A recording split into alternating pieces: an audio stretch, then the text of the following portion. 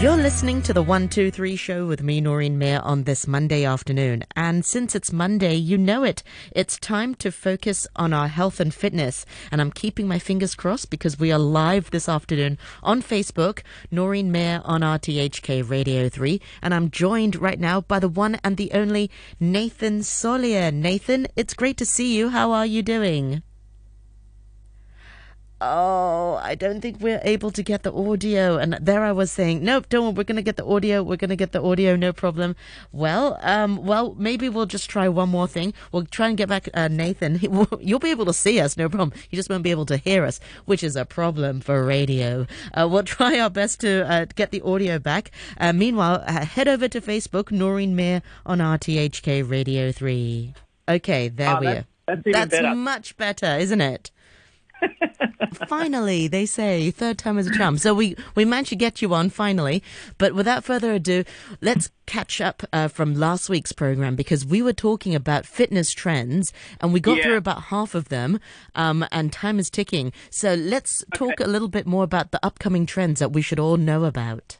Okay, well, let's just recap on last week. Last week we had small group personal training at number 10, and then we had wearable technology at number 9. We had high-intensity interval training at number 8, and then personal training at number 7, and then at number 6 we had body weight training.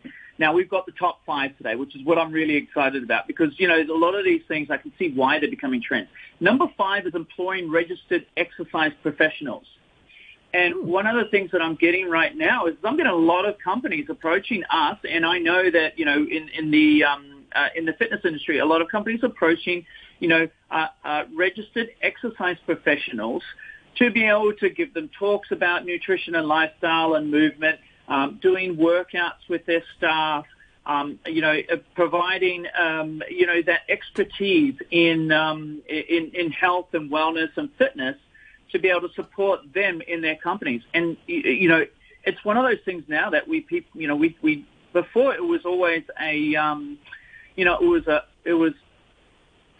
what's the word? It was a luxury to have a fitness instructor or a personal trainer or something like that. But now a lot of people are going to a personal trainer and a fitness instructor before they start to exercise because they want to be able to start on the right foot. And, you know, and I totally get it. I mean, you would go and see a lawyer for legal advice. You would see an accountant. Yeah, you'd see an accountant for financial advice and help with taxes and how to save money, etc. So why wouldn't you see a fitness professional for support in health and wellness and fitness and nutrition? That's true. So are you seeing a lot of people in this industry sort of booking in and meeting with fitness trainers? And are those fitness trainers able to provide a holistic, because it's not just providing exercising tips, but it's also nutrition, it's also lifestyle. Are these trainers able to provide a more holistic approach and plan? Some can, yeah, absolutely. But there's no reason why you can't employ a personal trainer, a nutritionist, and a life coach that, you know, would be able to support your, you know, the people in your company. There's no reason why you don't have to just stay with one. I mean, I have took on, you know, when I first became a PT, I became a personal trainer. I knew nothing about nutrition. And then I started studying nutrition and became a nutritionist and a health and a lifestyle coach. But not all of us, you know, want to do that. They prefer to sort of go for their niche. So, you know, you're seeing now a lot of people, you know, getting a nutritionist or like I said, getting a life coach or getting someone that can help them with their health or a personal trainer to be able to support them with their exercise component. So it's quite interesting to see that, you know, that is in the top 5 now. I think, you know, I don't know if you could say this is from now or it's been happening for quite a few years, but, you know, our industry is now considered, an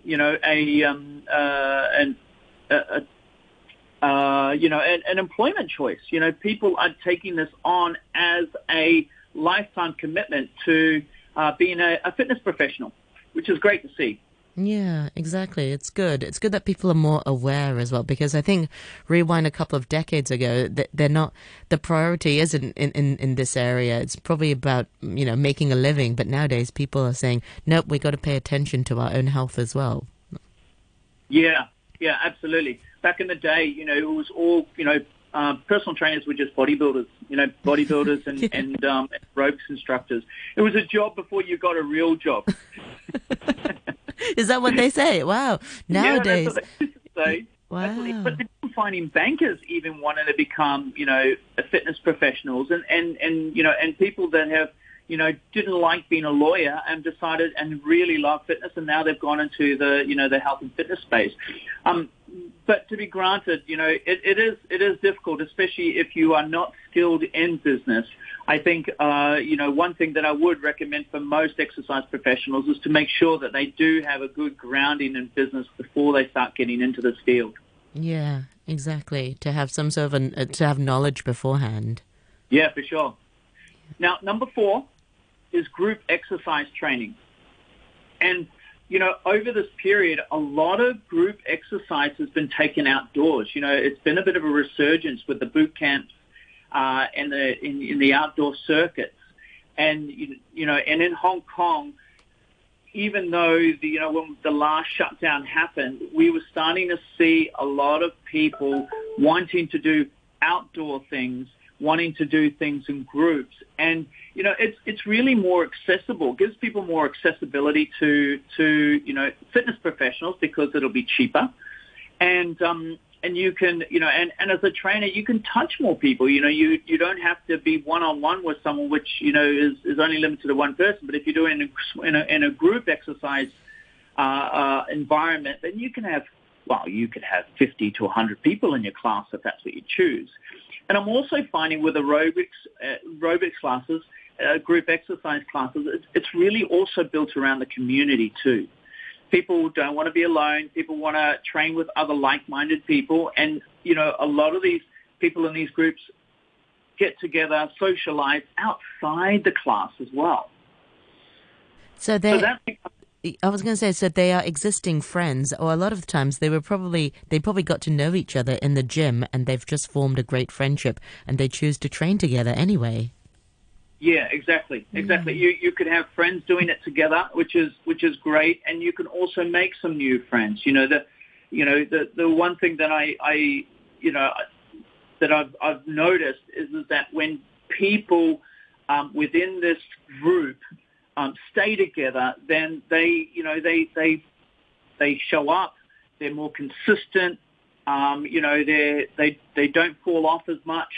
As people who are not necessarily, in a community type setting, and it's really good. And the evolution of social media, like Facebook groups, WhatsApp groups, allows us to be able to keep tapping into these people, especially wherever they are. And I think, over the last 2 years, a lot of people have, experienced loneliness and suffered mental health because they haven't been able to get this sort of community. And it's really refreshing to see that, group exercises like in the top, in the top 4, because it's a great way of building community. My mother does it. My mother takes her, her sister along to this group exercise class, and she's like in her 80s. And I believe that's a big part of why people, live longer, because they're happier. They're being social. They're not feeling lonely. That's so sweet. Exactly. And like you said, I think the older we get, I think that feeling of loneliness gets to us more because maybe we aren't as mobile, we're not traveling as much. So the people we have around us, it's nice to be able to do other activities like fitness activities with them as well. Absolutely. Yeah. And number 3 is fitness programs for older people. Now, how old? Oh, look, I think you can get, my mother's turning 75. My dad's 80. She does aerobic exercise sitting on a chair. Wow. So there's no reason why you can't keep exercising, right? As long as you've got your arms, your legs sort of moving, you can do it. I was actually watching a YouTube clip the other day of a lady who was doing some, YouTube videos, exercise videos for elderly, and it was just interesting to see that you don't have to create too much movement to get that heart rate up, to get that moving, and our body is supposed to move. You know, we do have two legs, two arms, a brain that allows us to move, you know, all of our parts of our body or most of the parts of their body. And to create these fitness programs for older people is a great way to be able to keep them in the community. Because the thing is like, you know, if you don't use it, you lose it. That's true. Like your muscles, right? If you don't use it, then it starts to atrophy. Yeah, absolutely. And the links from your brain to your muscles also start to atrophy as well. So, you know, if you don't use it, then your body starts to break down those nerves and you can't use it anymore. And I think we spoke last week, I can't remember when we spoke last week about, you know, the connection between your brain, the nerves to the muscles and the brains to the nerves to the organs. Yeah, I think so. Very briefly. Yeah, so if you move your chest muscles, for example, it stimulates the nerves to your heart, right? And if you can move those muscles on a regular basis, it sends signals to the heart to be able to keep functioning. And even though it's an involuntary muscle, when you're being active, it starts to strengthen your organs too. So it's really important. It also is responsible for digestion. So moving, you know, your lower limbs and your lower part of your back also stimulates your your colon and your bladder and and allows you to be able to poop. So, you know, getting people to move, especially when they're older, is critical to be able to keep them going and keep them alive and keep them healthy. Exactly. And also moving after you eat as well, not just sitting down after a big meal. Yeah, exactly. I think that's really important. It's one thing that I got the other day just with my daughter. She ate and then she went and started watching YouTube, sitting on a bed, like rolled over. Like 15, 20 minutes later, and we're all guilty. This is embarrassing to say, but she came out and she said she had a sore tummy. And so we just went for a small walk. And when we went for a small walk, guess what? The tummy thing went down. Yeah, totally. So really important, really important. Now, number 2, I don't know how much time I got because I feel like we've only just started, but I'm just going to go into the number two, and then we'll go to number 1. The number 2 is strength training with free weights. Free weights? Yeah. You know, just the old traditional bodybuilding. You know, you're in a gym and you've got your dumbbells, dumbbells and your kettlebells and everything else in between. That is number 2. And I can see why, because we're starting to realize that free weights, strength training, is the elixir of really elongating our lives or slowing down the aging process. Why? Because when you build muscle, it reverses your when you build muscle, you burn more body fat. When you lift with free weights, it stimulates all of the stabilizers in each joint, so it keeps the joints really healthy too. And the other thing is like you're not stuck on a machine which you sort of have to conform to the machine. With free weights, you conform to your body and how your body moves. And, you know, one of the things that I have with clients is like, you know, they'll do a bench press, for example. And, you know, and I'll go, okay, well, now you're doing a bench press and you feel pain. But if you change the angle of what they're doing, and just imagine bench pressing is a push. So any types of pushing motion will stimulate, you know, the muscles through your, you know, chest and through your shoulders and through your triceps. But just by changing the angle can be the difference between pain and no pain. And so training with free weights is the ability to be able to train the body through the range of motion that it's capable of, so that way you can still build muscle instead of be so scared of doing some sort of movement because in the past you've experienced pain. That makes sense. Okay, free weights is the way forward then. Absolutely. It also keeps your independence for longer too, because you know when you sit down, when you when you pick something up, when you lunge. Here's the other thing with lunge. Lunge actually prevents you from falling over. Oh, because you've got that balance, you know, the legs are split and you've got that sort of motion of going forward, but then you've got your leg sort of stopping you from toppling over. Correct. Oh. So it's really important to work on a lunge. So all of you people out there who hate lunges, well, get to like them because, they're really beneficial to be able to support those people.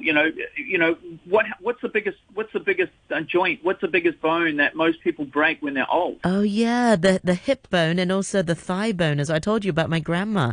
Wow, we should start a campaign. Lunge for longevity. Ooh, that's awesome. That's awesome. I like that. Yeah. And so yeah, so they're really good. So, and the final one, wait for it, functional fitness. That's your thing. I swear, I didn't put that in there by myself. When I saw it, I was like, yes, people are starting to realize the work on functional fitness. Now, here's the thing, though. What is functional fitness? And functional fitness is all the patterns that you need to learn to be able to keep the quality of life that you want.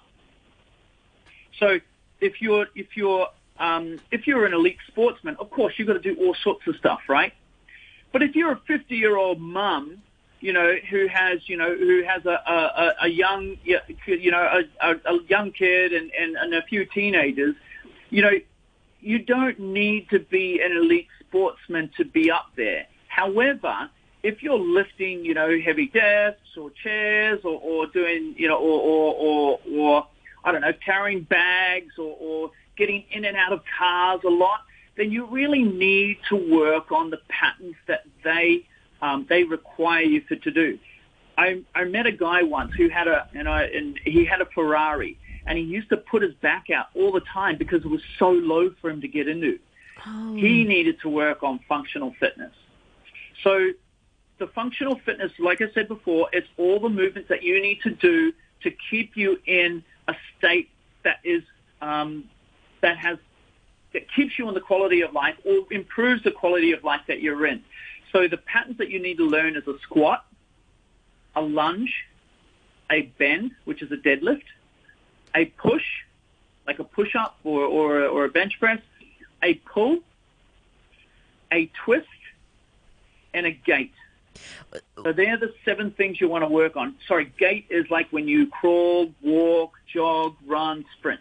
You don't have to sprint if you're not a sprinter. But, if you need to go and catch a bus, well, then maybe you need to jog a little bit. So, they're the 7 things that you need to work on. Ah, okay. Okay. I feel like we need to have like a bigger topic to talk about functional fitness. I know we've talked about it in the past, but I don't think we've dedicated a program to talk about those 7 pillars in particular. You did mention 7, right? Yes. Yeah. Okay. Maybe. Yes. There's the 6 pillars of health, and then there's the 7 primal patterns. Oh yeah. Sorry. And those 7 primal patterns, I'll just repeat them again: is a squat, a lunge, a bend, push, pull, twist, and a gait. And like gait is that walking, jogging, running, sprinting. And they're the 7 things that we need to do. If you can't do one of those things, then you'll probably get a back injury or something injury at some point, right? Because we need to be able to do all of these things to be able to function in life. When we sit down, we squat. When we bend down, when we pick something up, we bend. When we twist, we're sitting at our desk, when every time you turn around, you twist.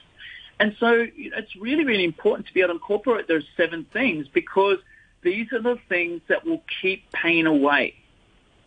That's so important. Yeah, and when you mentioned the twist just now, I was thinking twist? When do we need to twist? But it's true. We twist, even I'm twisting right now when I'm sitting in the studio chair just to sort of twist around to pick up something from my bag or whatever. Yeah. And you know another time when you twist?